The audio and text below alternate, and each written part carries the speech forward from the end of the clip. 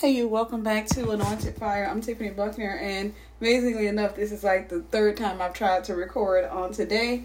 I'm not even sure where I stopped the last one. Nevertheless, that's neither here nor there. I want to deal with healing, because I think that is something that is absolutely necessary. What's really motivating me want to talk about healing is on Wednesday I had oral surgery. And let me tell you something, coming up to the event, I was terrified. You know what? I can't even say that. I was relatively afraid. I did counsel it about 2 or 3 times. I don't think I was terrified of the surgery itself or scared of the surgery itself. I was confident that I would pull through. I was confident that God would bring me through. I think the thing that I was most afraid of was the healing process, and that's going to bless somebody. I was most afraid of the healing process, the pain after the surgery, because I knew, during the surgery, you're going to be doped up. They're going to make sure that you don't feel anything. And that part, I didn't worry about. It was the aftermath that I was concerned about. And if you hear, and I'm talking a little bit funny, it's because I still have stitches. But that was the thing that I was most concerned about, was the aftermath, the healing process. I just didn't want to go through it. I didn't want to have that downtime. And what's amazing or what's funny is the fact that I am, and I don't want to use this word because it is a label, but I am a workaholic. That is something I can say that I definitely inherited. It was passed down from my mom's side of the family. It came through my granddad, and it hit my mom. It hit my mom, one of my mom's sisters, and it hit me. And at the same time, on top of me being a workaholic, I have a grace from my mom's side, my dad's side of the family, from my great grandmother, who was also, I don't want to say that she was a workaholic. She was definitely a type A. And this is the beautiful part about her. She was a type A, but she was submissive. Because a lot of people don't think that type A's can submit. They can. It just takes the right person. And when I say submit, please don't think control, because that's like a curse word today, and a lot of people don't understand what the word submit means. But my great grandmother, my dad's grandma, who the one that raised him, I have that grace that's on her life, which is for entrepreneurship or what have you. My dad was raised by her and his grandfather, because his mother passed away when he was 4. I remember he's been saying 4 all these years, but recently I noticed he posted up 7 years old, so I don't know which age he was. He was either 4 or 7. I'm sticking with 4 because that's all I've heard my whole life. But his great grandmother raised him, so she is essentially my grandmother, because that's all I knew her to be. She passed away when I was 5 or 6 years old, and she was a definite workaholic. And like I said, I don't necessarily want to say workaholic with her. I do want to say she owned 2 businesses. Her and her husband pastored a church. Not sure if they did that long, because I don't remember seeing them pastor a church. I don't remember that. I just remember knowing that they've pastored a church, but I do remember going to church with her. I do remember seeing people dancing and screaming, and I remember being a little girl, and I remember that scared me. So I'm saying all that to say that the biggest insecurity that I had, the biggest fear that I had, was I didn't want to deal with the healing process. And I think about relationships, for example. Let's talk about like a romantic relationship. It's typically the same thing. And believe me when I say this, there's somebody that you know personally who needs to hear this. If you happen to be with somebody, let's say if you're married to a toxic person, a narcissist, there comes a time in your life when you realize that the marriage is not going to work. Well, for most people. Some people come to that conclusion. It depends on the person. I was talking about this on the recording I did earlier. I was married twice. But I remember, I can tell you with him, he had no idea that the marriage would come to an end. He didn't believe that it would come to an end, because his parents remained married all the way up until, his mother passed away. But they did not, and she passed away way long after me and him broke up. So that's a whole other story. But they remained married. As toxic as their relationship was, as much adultery was in their relationship, that was something that he came into agreement with. That was something that he felt like was a normal part of a relationship. Because realistically speaking, as humans, there are a lot of attractive humans out there, right? There are a lot of people out there who have amazing personalities, potential. There are so many great things that you will find in people. And one of the things that you have to control is covetousness. And the Bible speaks against it. You don't want to covet something that somebody else has. You don't want to covet something that does not belong to you. And so we've learned to do, like, for example, if you have a car and somebody pulls up next to you in a Rolls Royce, if you know you can't afford that, then you don't try to fool with that Rolls Royce. If you're silly, you'll go out there and put yourself in debt trying to get in that Rolls Royce. But if you're wise, you come to understand that in due season, that Rolls Royce will be yours. And I always, I'm an advocate for buying it cash. I'm not a person that believes in buying something and paying monthly notes on it. So because his parents had a toxic relationship, because their marriage was riddled with infidelity and them physically, not even them physically assaulting each other, but there was violence. It was more from his mom to his dad, because they had a lot of that. And it's the same thing that was in my parents' relationship. Was my mom was physically violent toward my dad because my dad committed adultery. But because that was the norm, that I came to the conclusion, or I came to the realization, that the abuse that he put me through had everything to do with, first and foremost, anger, demons he picked up when he was younger, what have you. But a lot of it had to do with the fact that his fear of me walking away.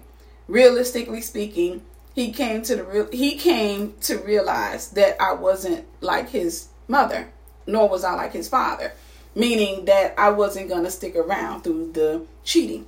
He came to realize that. And I found that a lot of times when you're dealing with people, they will do things to you as it's an attempt to get you, to break you. And then two, it's also an attempt to punish you. It's almost like, well, let me go ahead and get my licks in since you've already left me. In my mind, it's almost like you've already left me or what have you. But I learned looking at that dynamic, because his parents had that relationship that stayed regardless of the fact that it was toxic. That was what he was expecting. The dynamic with myself, on the other hand, was my parents were married for 16 years. They broke up after the 15-year mark.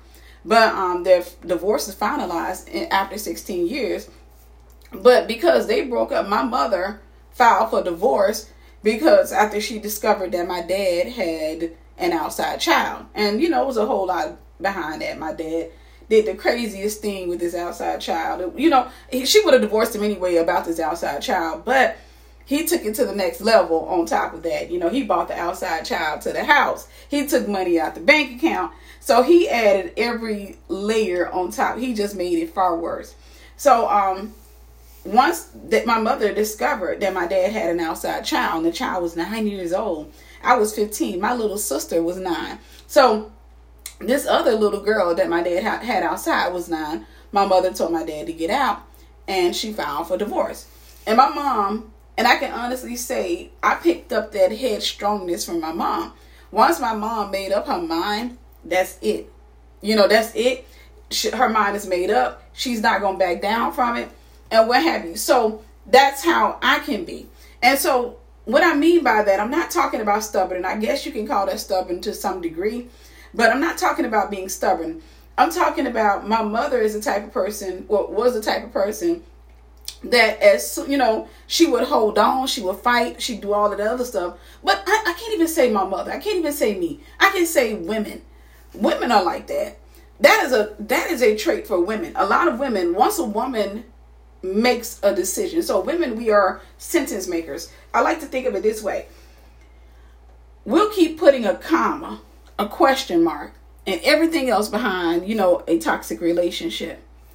But there comes a point with a lot of women that will put a period at the end of that relationship.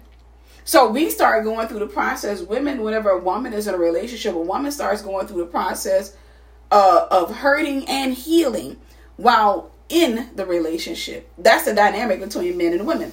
Men and women are different. Men, on the other hand, for the most part, most men don't think, or they don't conceptualize the whole thing about divorce. They don't think that you're going to go through a divorce. They don't think you will divorce them. And honestly, I'm not a proponent for divorce at all. The only time I support it is when there's abuse and things are just toxic and death is sitting on the corner, what have you, like extreme cases. And both cases where I ended up getting a divorce, they were extreme cases. They were not minor cases. It was not a situation where I was intolerant and said, you know what, not me. No, it wasn't a case like that. The first time it was this guy, it wasn't just one affair. He had multiple affairs. I tolerated a whole lot, and then on top of all that abuse, and it just got worse and worse. And it wasn't until I opened my mouth, and one of my best friends at the time said to me, he's going to kill you someday. If you don't get out this marriage, he's going to kill you.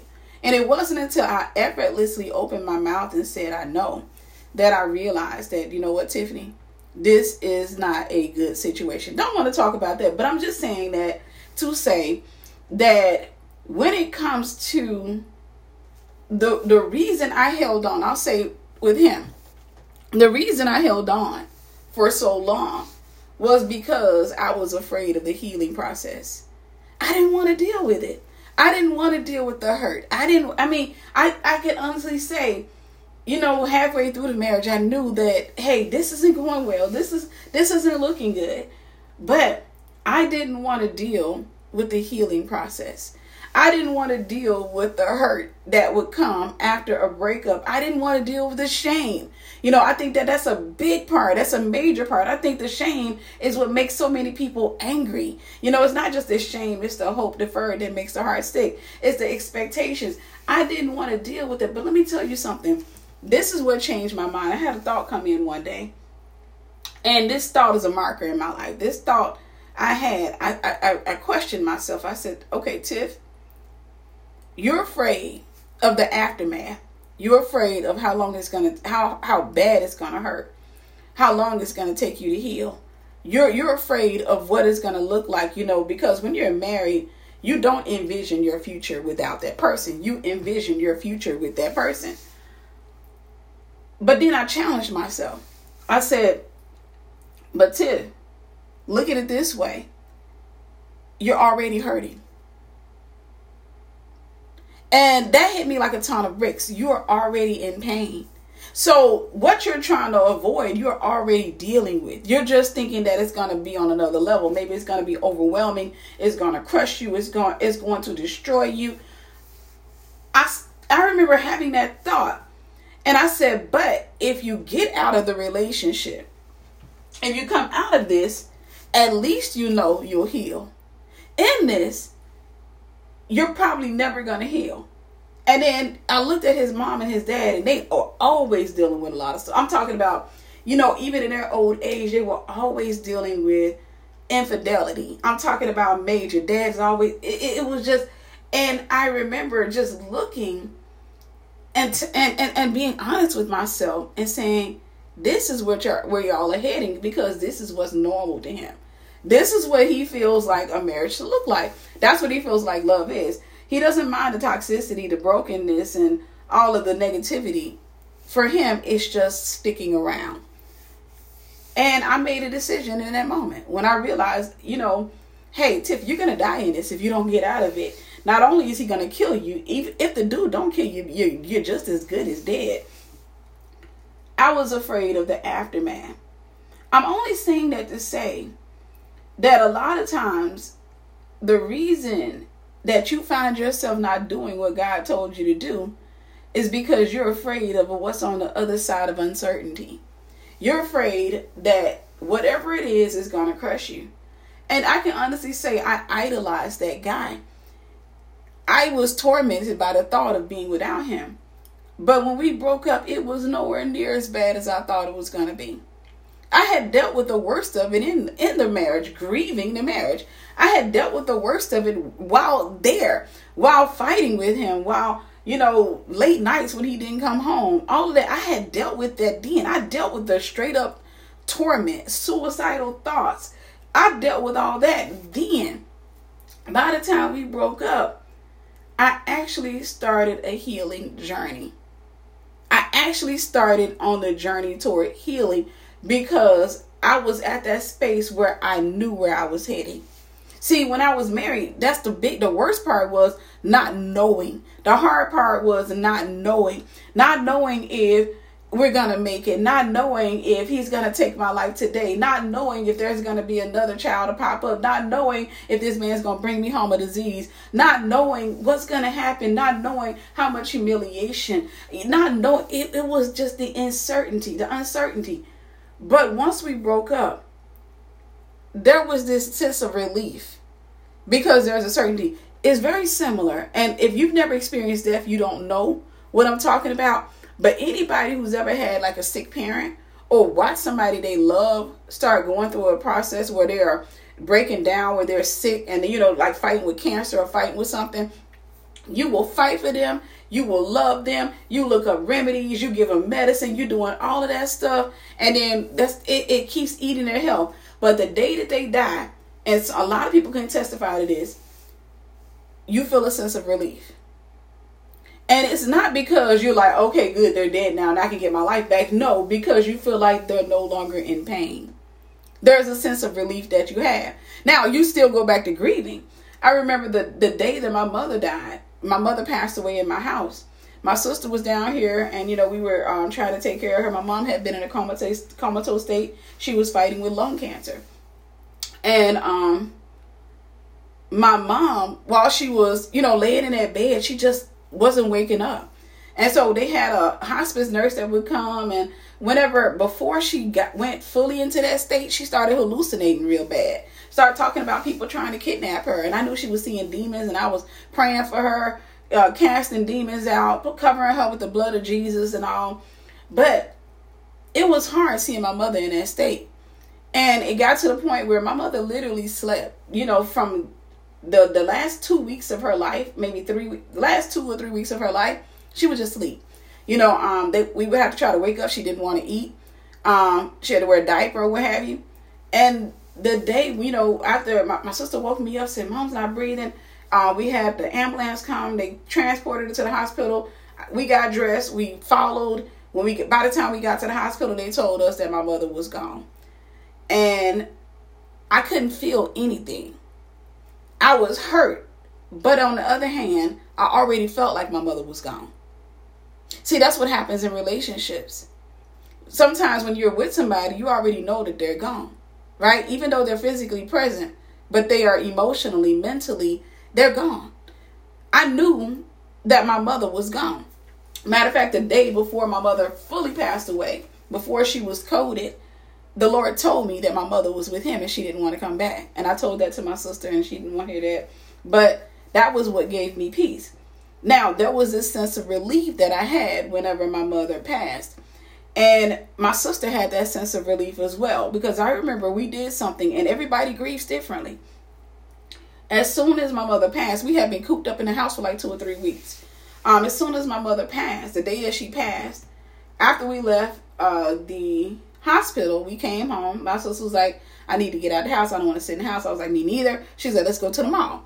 So I took her to a few places until I got tired. Because then I realized, I'm like, you know what? I need to go home and grieve. I need to, and she didn't want to come home. And we actually got into an argument about that because she just wanted to paint the town red. But I was like, no, I want to go home. And so I left her at the mall. I dropped her off at the mall. Because I think we hadn't gone to the mall. We had went somewhere else. But she ended at the mall. She was like, I want to go to the mall. I said, okay, I'll tell you this. I'll tell you what. I'll take you to the mall. I'll drop you off. You can get an Uber back. I'm not going to sit here and walk around because it was starting to get nighttime. My mom passed away in the morning. I'm saying that to say that we began to grieve while my mom was still in her body. Because we already knew in so many ways that she was already gone. Her soul was no longer there. She was already going through the process of breaking down. It's the same thing with relationships. You grieve while you're in the relationship. That's the fighting. That's the arguing. That's the hurting. That's all of that. That's just grief. It's the two of you grieving while in the relationship.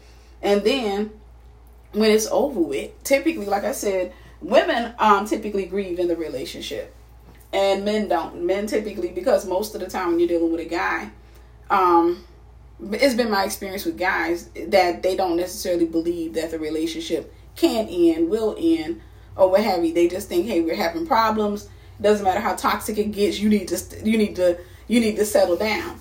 And then there's a lady that said something on TikTok I thought was really interesting. She was talking about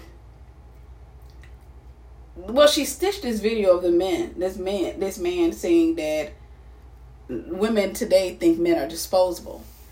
And the lady said something that was interesting, because I don't agree with that man's statement. I think that women tend to idolize men. I think that we fight. I think that women are fighters for their marriages, honestly. I have yet to come across, don't get me wrong, because I got 2 uncles that are 6 feet deep because of women, but I haven't come across a whole lot of women who have not fought for their marriage. I just haven't. I've come across mostly women who put on bear claws and lion's teeth, and they went to war for their marriage. They did everything that they thought to do. But in the end, the guy was being prideful. And it's not to say the man was always the case, because, the problem, because in many cases the woman was. But in the end, the man was too prideful. The Bible says that, what is that? Pride goes before destruction, and a haughty look before a fall. And I found that that's the one thing that destroys so many marriages is pride. The majority of marriages are not destroyed because of adultery or money problems, even though those are the fruits. The root of most marital destructions is pride. It's because somebody in the relationship was too prideful to get the help when their help was available, when the other person was willing. The other person, in a lot of cases, it was the guy. Again, I'm not saying that this is 100% the case, but in a lot of cases, it was the guy. The guy made it up in his mind, you just trying to control me. And that's typically what a guy will say whenever a woman is saying, hey, I don't like this, I don't want this, or what have you. I'm not comfortable with this. Then the guy, in many cases, if he's traumatized, he thinks that it's control on the woman's part. And he says, you're trying to control me. And then he begins to be combative in that area because he thinks he's protecting his penis. He thinks he's protecting himself from being castrated. And so consequently, he will fight against his wife, but not realizing he's not only fighting against his wife, he's fighting against his vows. He's fighting against his marriage. And then consequently, the wife feels uncovered. She ends up needing deliverance, and she starts fighting against the marriage as well. And both of them start tearing the marriage down with their own hands. And then it becomes the destruction of a union. That's why the Bible says there's safety in a multitude of counselors. But whenever you're in the relationship, most of the time the woman will grieve it. The man will fight, because in his mind he feels like, I don't see what the problem is. You're the only one with a problem. Remember, I had an ex told me that. He was like, I don't have a problem with you. You have a problem with me. I said, don't you see the problem in that? That means I'm actually being a good, you don't have a problem with me. But I'm telling you, I'm not getting that in return. He was trying to say that in a way to say that you don't want conjuring up problems. And I'm just like, no, I have a problem with this behavior. And it was just a family member that was interfering. I have a problem with that.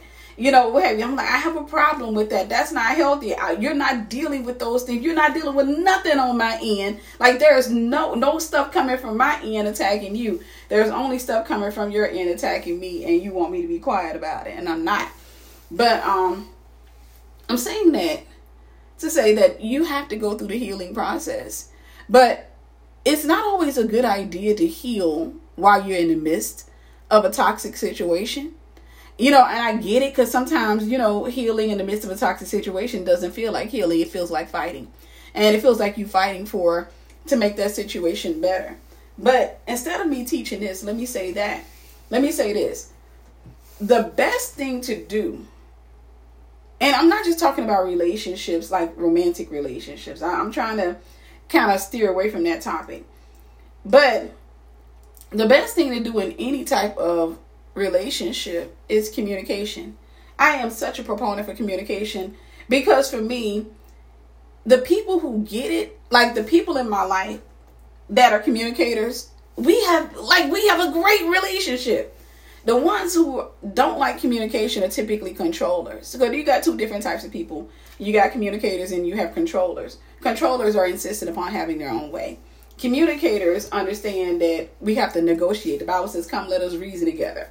Communicators understand that, hey, I may not get my way, but let's hear each other's side so we can get empathy into the equation, and we can apply logic, and you can see my side and I can see your side, and we can come to a conclusion. Because sometimes two people are saying the same thing using different words, and sometimes, you got two people that want the same thing. They just want to go about it a different way. And I can tell you, like for me, I've learned, and this is why it's always good. The Bible says, love God with all of your heart, mind, and strength, and love your neighbor as you love yourself, meaning love yourself first so that you can love your neighbor. This is one of the things I've learned. And me coming to know myself and me loving myself, I've learned that my first take on a matter is not always the best. So I've learned to revisit it. Let me tell you, I've learned that recently. Because I've had a few encounters recently where, like a customer, for example, may send me an email or, they'll place an order or what have you. And I'm reading it and I get frustrated because the customer is just too much. It's just too much. The customer is putting a whole lot of details and question marks, and it's confusing. And the order looks like an order out of hell. And I've literally had cases where I was about to call the customer and cancel their order because it looked so overwhelming. Now, I'm not an emotional person, so I'm not sitting there, oh my God, breaking down. Instead, I'm looking and I close it out. I'm like, I'm not dealing with this right now. I'm not dealing with this right now. And then I'll go and I'll find something else to work on, and then I come back to it. And it's funny, whenever I get into that mental space where I'm ready to come back to it, I'm like, let me go ahead and do this lady's logo, or let me go ahead and do this man's seal. When I come to the place where I'm ready to work on it, and I open it up and I start looking, and I'm like, oh, I get what they're saying. It's not that big of a deal. Why did I make this a big deal in my head? Why did I make this a big deal in my heart? It's because sometimes my first take, if something, it doesn't make sense, if it doesn't flow well, right then and there, I can get frustrated and shut down. It's important that you understand those things about yourself. A lot of people don't know how they react to conflict. Y'all, I'm telling you, I teach that with passion because I know that a lot of times, so if I don't know that about myself and I'm trying to engage, let's say a friend of mine, and she says something that's confusing to me, if I don't know that about myself, I can get frustrated and offend her. I can get frustrated and say, let's just stop. I don't want to hear that or what have you. Now, just I don't want to hear it. No, your problem is this. And I've had people to do that to me. But instead, because I understand that about myself, I preach this, y'all. I'm passionate about this. Because I understand that about myself, if somebody's trying to explain something to me and I don't get it initially, then what I may do is stop and say, wait, stop, slow down. I didn't get it. Explain it to me again. Okay, wait. Because, sometimes people be moving real fast and I stop. Explain that to me again. If it's too frustrating, if I got something else on my mind, then I may say, can we revisit this later? Because right then and there, your brain is like traffic. Your brain has, everybody's brain is like a highway. Some people got dirt roads. Some people got 2-lane roads. Some people got one-way roads. Some people got highways. Some people got freeways. The smarter people have freeways. But even with freeways are going to be relatively packed. I mean, there are a lot of thoughts coming in. These are what we call the overthinkers. But there's a lot of traffic coming in. Then you got people that got dirt road thoughts. They don't have that much information coming in at any given time. The roads ain't that much traffic on the road or what have you. And typically they just don't have nothing else to do with their time, and they just want to scroll the internet and start a fight. Those type of people can't be with folks who have freeway minds. So you have to understand how you process information. You got to understand, am I a dirt road? Are my thoughts dirty? Am I always talking perverted or, talking twisted? I'm going to get me some tonight. Or am I a freeway of thoughts? Am I an overthinker? And you have to understand, once you start to better understand yourself, it makes it, and this is why the 40s are so amazing, because Your 20s are you still a big child. That's it. You're 20. You're nothing but a child inside of a grown up body, and you're exploring that body. Most of the time, in your 20s, you're out there doing stuff with that body that you shouldn't be doing. Your 30s, you think you figured it out. In your 30s, you're probably ready to settle down. Your 30s, you think you're ready to settle down anyhow. You're wanting to go out here and get married because you have all these fantasies and these plans and all these great things that you want to do. Nevertheless, you have not figured you out. Remember, the Bible told you to love your neighbor as you love yourself. Your spouse, guess what? It's going to be your neighbor, one of your neighbors. So you have not yet, in a lot of cases, come to truly wholeheartedly love yourself. So you are looking for other people to come in and to love you. You're looking for other people to come in and to validate you, to affirm you. In your 30s, you're looking for that. At some point, I say around the 35-year mark, you have this epiphany. Nobody's coming. Somebody wrote a book. I published a book for a client of mine called No One Is Coming. And I thought, oh man, this is really dark. The book is good, but I was thinking to myself, like, are people going to really, because, people don't like to hear the truth. People like to hear, that God's going to give you houses and cars and stuff like that. They don't like to hear, ain't nobody going to pick you up off of that ground. Ain't nobody going to stop you from jumping off of that ledge. You start talking about suicide, there's nobody going to come kick your door in and save your life. You're going to have to pick yourself back up. A lot of people don't want to hear that, but the book actually does really well. It was, like I said, it was a really, really good book. I just thought the title would kind of, make people say, no, but actually it's really good. It's an ingenious title. It's an ingenious book or what have you. But in your 40s, you come to realize that I'm responsible for everything that happened to me. Most people in their 40s anyhow. There are so many shifts that you go through. You come to realize that if I want it done, I got to make it happen. There's nobody going to come do it for me. I can't look. Okay, let me say this. I'm going to say this, and this is going to sound asinine, but it is what it is. In your 40s, you start aging. You start seeing the aging process, right? You don't necessarily look like yourself anymore to you. And you don't have, in some cases, some women I've seen, some people age amazingly. But you don't have that youthful charm that you used to have. When you're in your 20s, you can flirt your way into getting what you want. You can use that little, I call it the baby body, because your metabolism is through the roof. You can use your baby body and all of that. In your 30s, you're still, kind of snatched and everything's still in place. Everything's still tucked away nice. And in your 30s, especially in your early 30s, life is still, honestly, you think it's hard, but it's easy. It's easy. The only part that's hard is your emotions. It's because you don't have them under control and you're still trying to conquer the world rather than conquering your soul. That's a whole other message. You're still trying to conquer the world. You're still out here trying to impress folks. You're over here dealing with rejection, all that foolish stuff.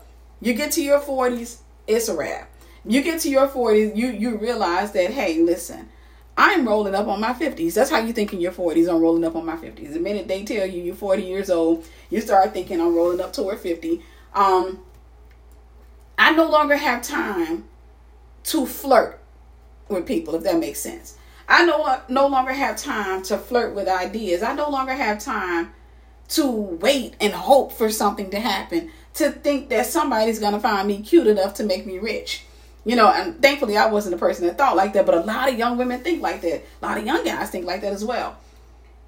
You get in your 40s, you realize if you want it to happen, you're going to have to make it happen. Of course, through Holy Spirit, if you wise, but you come to realize it's not going to happen by chance. Nobody's going to come along and give you, okay, let me say this, and I know I'm all over the place, just forgive me, but these are the thoughts that are coming in. I do an entrepreneurial class. And one of the classes I do also is my Remnant Writers class. And I have to teach entrepreneurs and new writers this. Stop looking for supporters. You know how many times I have to coach them off of a ledge? People are angry because they publish a book. And right when you're writing a book, you're putting your heart into it. You're telling your story. You're humiliating yourself in many cases. You're talking about emotions that people didn't know you had, situations and problems and issues that people never knew you struggled with. You're putting your life in that book. So you're thinking, as you're writing the book, because you know it's good, you know it's powerful, you're thinking that it's going to be a bestseller. People are going to come out, they're going to buy this book, it's going to do immaculate, and all of that stuff. But people don't really know you. So you start relying on your supporters, your Facebook page, your Facebook community, your Instagram community, your TikTok community, your YouTube community, your Twitter community. You start relying on them because you start telling people, hey, my new book is going to be published on May this. And everybody, when you post it up, it's funny. Everybody comes and likes your status. It's like 300 likes, Everybody's like, congratulations, really proud. Some people share it.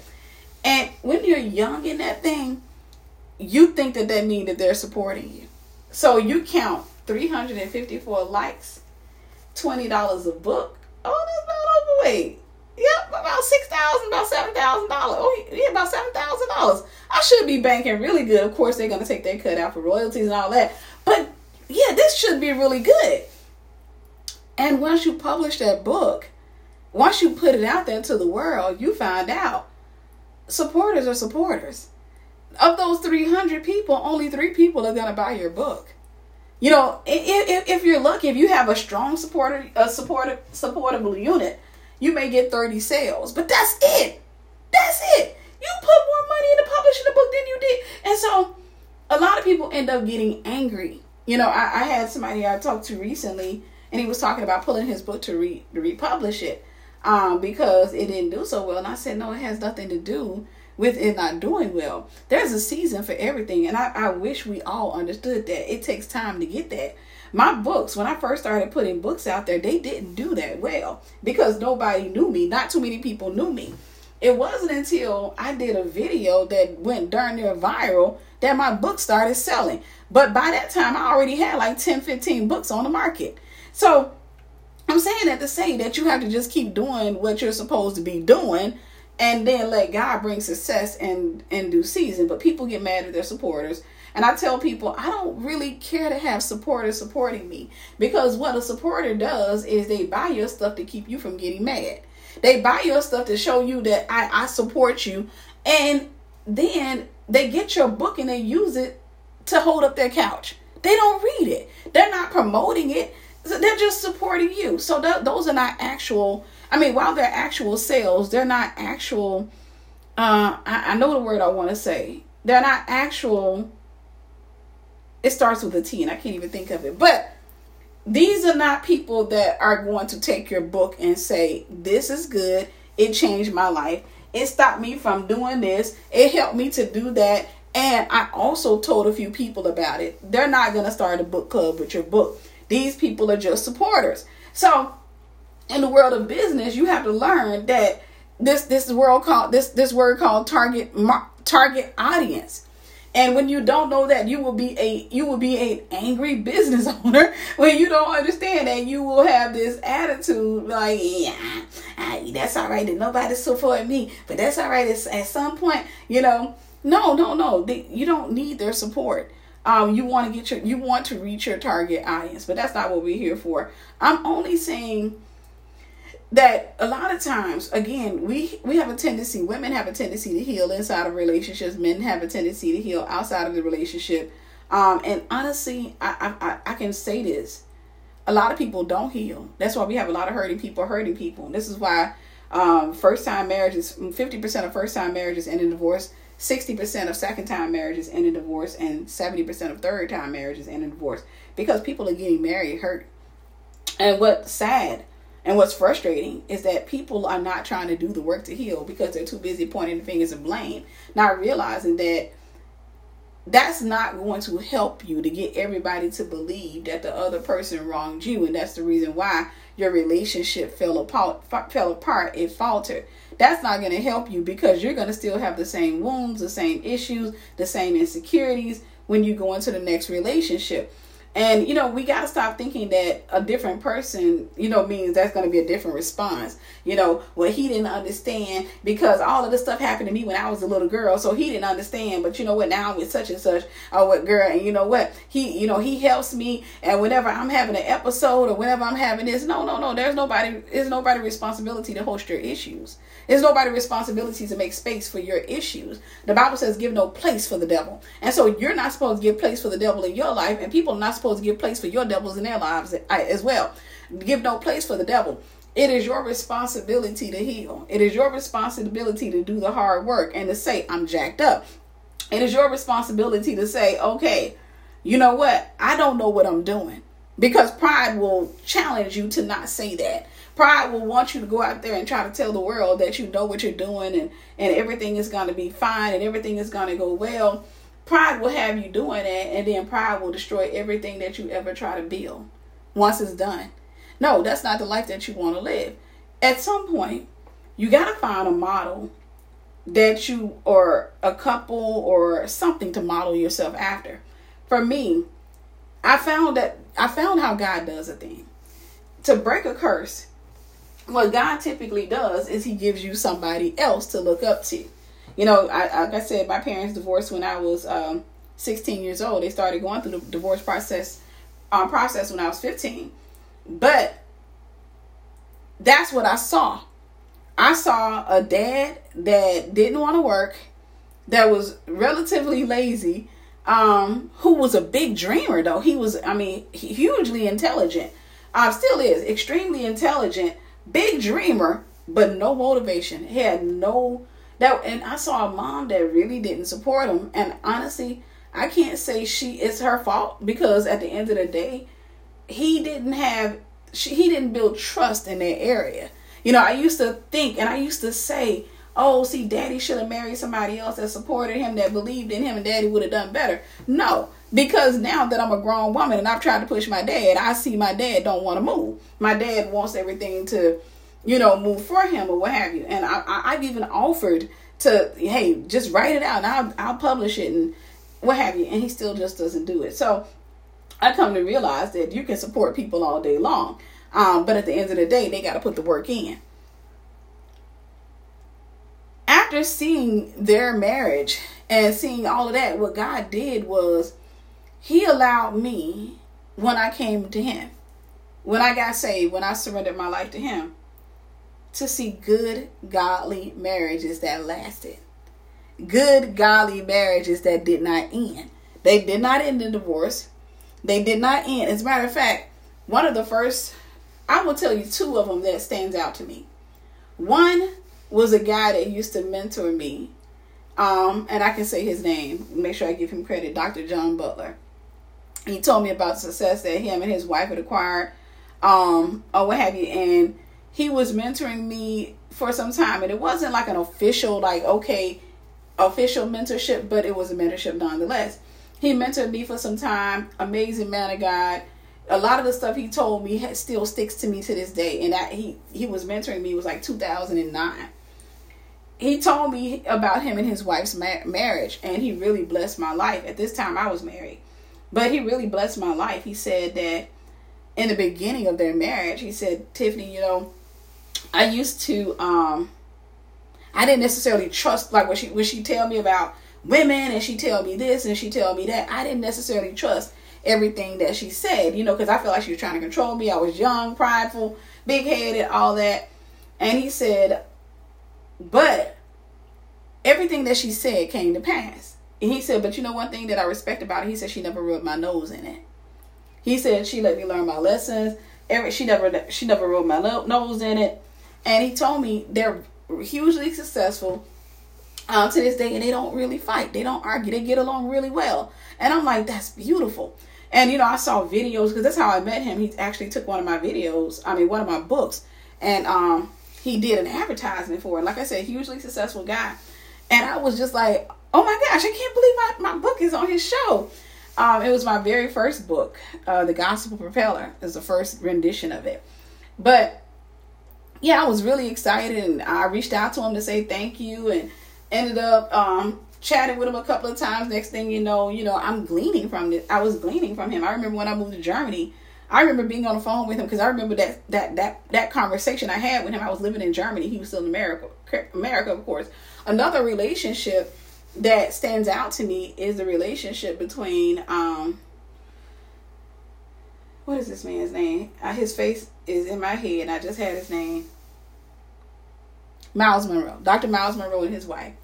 He said him and his wife didn't argue. And I thought that was so beautiful. And since then, the Lord started laying that on my heart. Like there was this burden. There was this beautiful burden on my heart. Like a marriage without fighting. And I said that's a possibility. And I started looking it up, and I started seeing people, and I actually talked about it on my YouTube channel. And I was really blessed when people came into the comment section and saying, yeah, my parents had that type of marriage. Or, or they made it a point that they would discuss everything. And of course, you can only have that type of marriage with a person who's healthy, emotionally, mentally, and spiritually. You can't have that type of marriage with somebody who is insistent upon cheating or having their way. Somebody who's emotionally, mentally, and spiritually immature. You can't have that type of relationship with that type of person. It has to be somebody who's, somebody who's mature, and you yourself have to be mature. But I realized that those type of relationships were a possibility. But the only way that you could acquire that type of thing is you had to become everything that you wanted in a spouse. Because it is asinine for you to be crazy, to be broken, to be idiotic. I hate to say that, but it's asinine for you to be in a poor state and desire somebody who's in a good state. Because in that case, you're demonized. You're only looking to hurt that person. You may not have that on the forefront of your mind. But if your heart is wicked, if your heart is broken, if you are an abusive person, if you are a broken person, then there's something in your heart that wants to hurt that person. And there's something in you that doesn't like to see wholeness. There's something in you that doesn't like to see happiness, or you think you can take it from that person. You think that if I get with him or if I get with her, my life would be better. My life would be easier. And that's not true. Your life will always mirror the state of your heart right now. This is why I am an advocate for healing. I tell people, please go out here and heal in these streets. Don't be out here just getting into relationships thinking that you're going to talk about what Tyrone did to you and the next guy's going to do you better. It doesn't work like that. Like I said, when you get into your 40s, realistically speaking, or reality kicks in and you start realizing that if I want to have that life, that I have to make it happen in Christ, because you can't do anything outside of him. But if I want to be happy, I'm going to have to be happy independent of a person. If I want to be whole, I have to be whole independent of a person. If I want to be wealthy, I have to be wealthy independent of another person. I saw somebody tag me on Instagram of this lady, and has a lot of followers. Never heard of her before, but I don't think this is one of those things where I need to go back and look at it again, because she wasn't making sense from what I listened to. And she was talking about women sabotaging themselves, or, for women who wanting to be married, who are sabotaging themselves by going out there and acquiring success before they get in a relationship. Not in so many ways. She was saying the gist of it, because I don't want to sound like I'm mirroring her words, but in the gist, this is what I took from it. I took from it that she was saying that we were hurting ourselves by going out there and acquiring wealth, knowing that was going to cause men to be intimidated. And then now we turn around and get frustrated because nobody wants us, because now we got the wealth. Now we don't have a man. And I thought that was the most asinine thing. And I said, but I got to come back and look at that again, because I got tagged in it. So it wasn't something I had prepared my heart and my head to hear. So I was like, yeah, I probably didn't hear her right. So I got off of the video. I think I did go back one time. It was still the same thing. It was still fog. And I was like, yeah, I come back another time, because she's clearly not making sense. So this may not be her. It could be one of those situations where I'm just, I got a whole lot of highway, a whole lot of traffic going on in my mind right now. And that was crazy, because at the end of the day, I tell people, don't you dare sit up there and hold yourself back from success trying to wait on a man. You don't know how long it's going to be before that man come.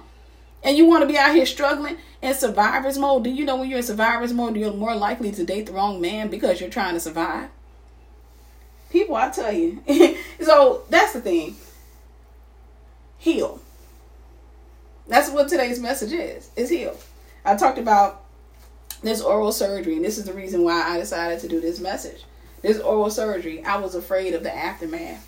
Honestly, terrified.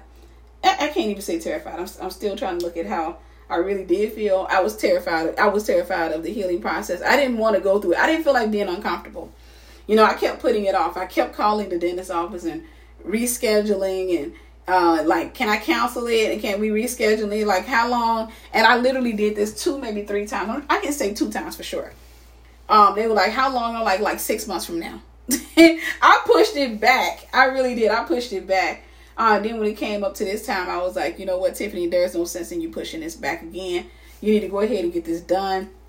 Me and my students are going to Jamaica soon, and I want to make sure that, you know, I don't have that on the top of my head, you know, like, oh, when I come back from Jamaica, I got that, or what have you. At the same time, I didn't want my dentist to counsel me out and be like, you know what, I tell you what, go on and deal with your issue on your own, or what have you. So thankfully,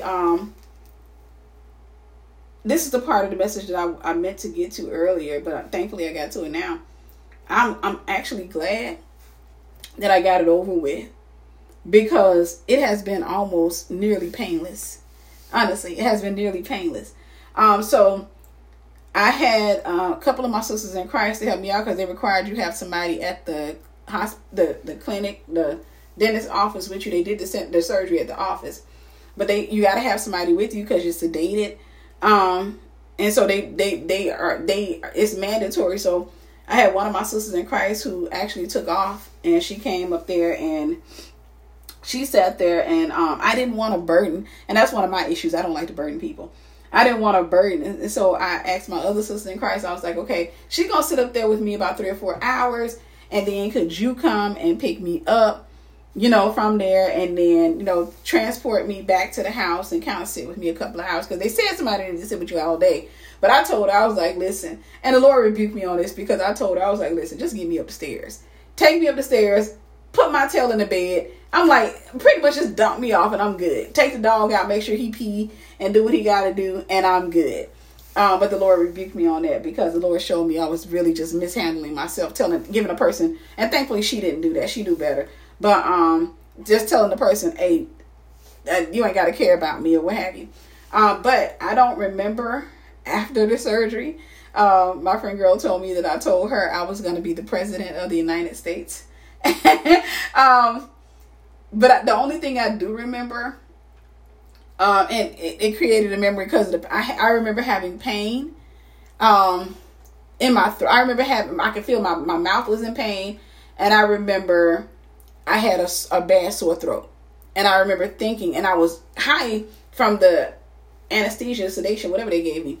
But I was still high from that. But I just remember thinking, I hope this is not how I'm going to feel. That was the only thing I can remember. I also remember, I don't remember them bringing me up the stairs in my house. But I do remember when I got upstairs, I had already set a nightgown out because I didn't want to get in the bed with the clothes I wore at the doctor's office, because I don't like to transfer.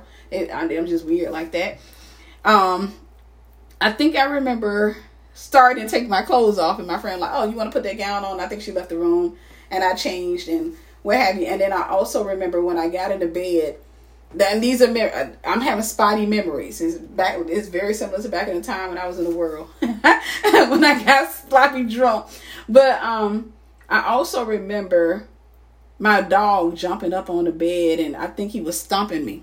You know, he was just too excited because it was people in the house and 2 people that he loves dearly, and he was just stomping me. You know, he was having a blast, and they were trying to rope him and all that. And so I remember getting up and showing them where his harness was, because one of the young ladies was getting ready to try to take him outside. So I remember showing her where his harness was, and that's it. After that, I was out like a light. But once I woke up, I still had a little bit of the soreness. I could feel it a little bit, but it wasn't unbearable. I took the medication, and I have, this is day like 4 or 5, I think. Yeah, day 4 or 5. I literally have not felt much of any pain, honestly. I mean, I can feel the stitches in my mouth. I can feel, I feel when I try to drink something cold, good God, that was an experience. But since then, I haven't, I'm saying that to say it was nowhere near like I thought it was going to be. And I'm halfway through the healing process. And it's nowhere near. I asked the guy in my church, I was like, and he was telling me, oh yeah, I had to have implants. And I don't know if the guy, because I think they told me that the surgery is over with, but I hope it is. I got mixed signals from I got different information from different people at the hospital, at the clinic. When I was in the main room, that lady, she gave me some really good information. I was like, so how many surgeries am I going to have? And she was like, this is it. I was like, oh, this is it. Cause the information I'm getting, I got to get 2 or 3. And she was like, no, this is it. But I'm saying that to say, honestly, I'm okay. And if I had known I would be okay like this, I would have done this a long time ago. You see what I'm saying? We waste a lot of time trying to delay the inevitable, only causing ourselves more emotional, mental, and sometimes even physical damage, when all we had to do was just go ahead and submit to the process. Really not submit to the process, but submit to the God of the process. Because the God of the process will take care of you. I know that a lot of things are painful. I can say for me, I think the most painful things you ever go through in life are divorce papers, for example. The most horrific thing for any person to have to endure is because it's like signing a death certificate. It's like signing and saying that you failed. But whatever it is that you are in the midst of, pray about it, get wise counsel, but also understand that the other side is nowhere as bad as you have told yourself is going to be. 1, and 2, you can make it bad. And I wish I had more time because it's only giving me 3 minutes to talk. I think about when I went through a divorce the first time. And like I said, I had idolized this guy. I was a babe in Christ. But my best friend at the time, she was going through a divorce as well. We were both going through a divorce at the same time. And one of the things I remember, I made a plan to heal, an intentional thing. I was praying about it. I don't think she made that in her head to heal. She was just hurt. And if you would have asked her, she would have justified it with, hey, I got 2 kids. You didn't have no kids with yours. I had 2 miscarriages. But she was hurt. I learned a lot watching and seeing what unforgiveness had done to her. Honestly. Because many times I would have to talk to her. She helped me out a lot, while I was with the guy. But I helped her out a lot at the end of, our marriages. Talking to her and trying to get her to see the bright side of everything. Trying to get her to understand that this is not the end of you. Because she was just so hurt and so angry because this guy really did. He did a number on her. And mine did too. But the thing was, I was looking at the bright side of it. See, this is how you get past a lot of hurt. I told myself, it's all in what you tell yourself. If you tell yourself that the other person is happy and they're going to be happy and you're going to be miserable and they're going to be off with somebody else and it's not fair and they're going to go off in life and everything is you will torture the crap out of yourself. That's not what I told myself. That's what she told herself. I told myself, you're going to heal, Tiffany. You are an amazing woman. Some man's going to find you and you're going to be an amazing wife to him. And he's going to appreciate that because he's going to know the difference between a woman and a wife. I told myself, you're going to be successful. And one day I envisioned me being that woman laughing and just being happy and not having any type of anger toward the guy in my past. I envisioned that. And I remember meeting a woman, and I may have to do a part 2. If I do a part 2, it's going to be short. I remember meeting a woman. Matter of fact, I met a woman at my church. And we started talking one time. And she started telling me that she was on her 3rd marriage. And they've been married I think 20-something years. And, this is the one. This is the good one. This is the one that God sent. And this is a blessing. And you can tell he's a very calm guy, very good guy. She talked about, so her story mirrored mine. And it was a picture of, this is what God was saying, that, okay, this is what your future looks like in that area. You know, this is what your future looks like in that area. Meaning you will have that healthy, good, godly relationship. And it's not even supposed to be about relationships. But you will have that, but you have to become that. And that's the thing I've taken from all of it, is make sure that you are healed. Make sure you're doing the work. And this is why I place a demand on any man that looks my way, for him to do the work so that he can heal as well. That way he doesn't come in expecting me to heal him, and then consequently he end up hurting me and feeling safe with me while I feel unsafe with him. Anyhow, I'll likely have to do it. Part 2.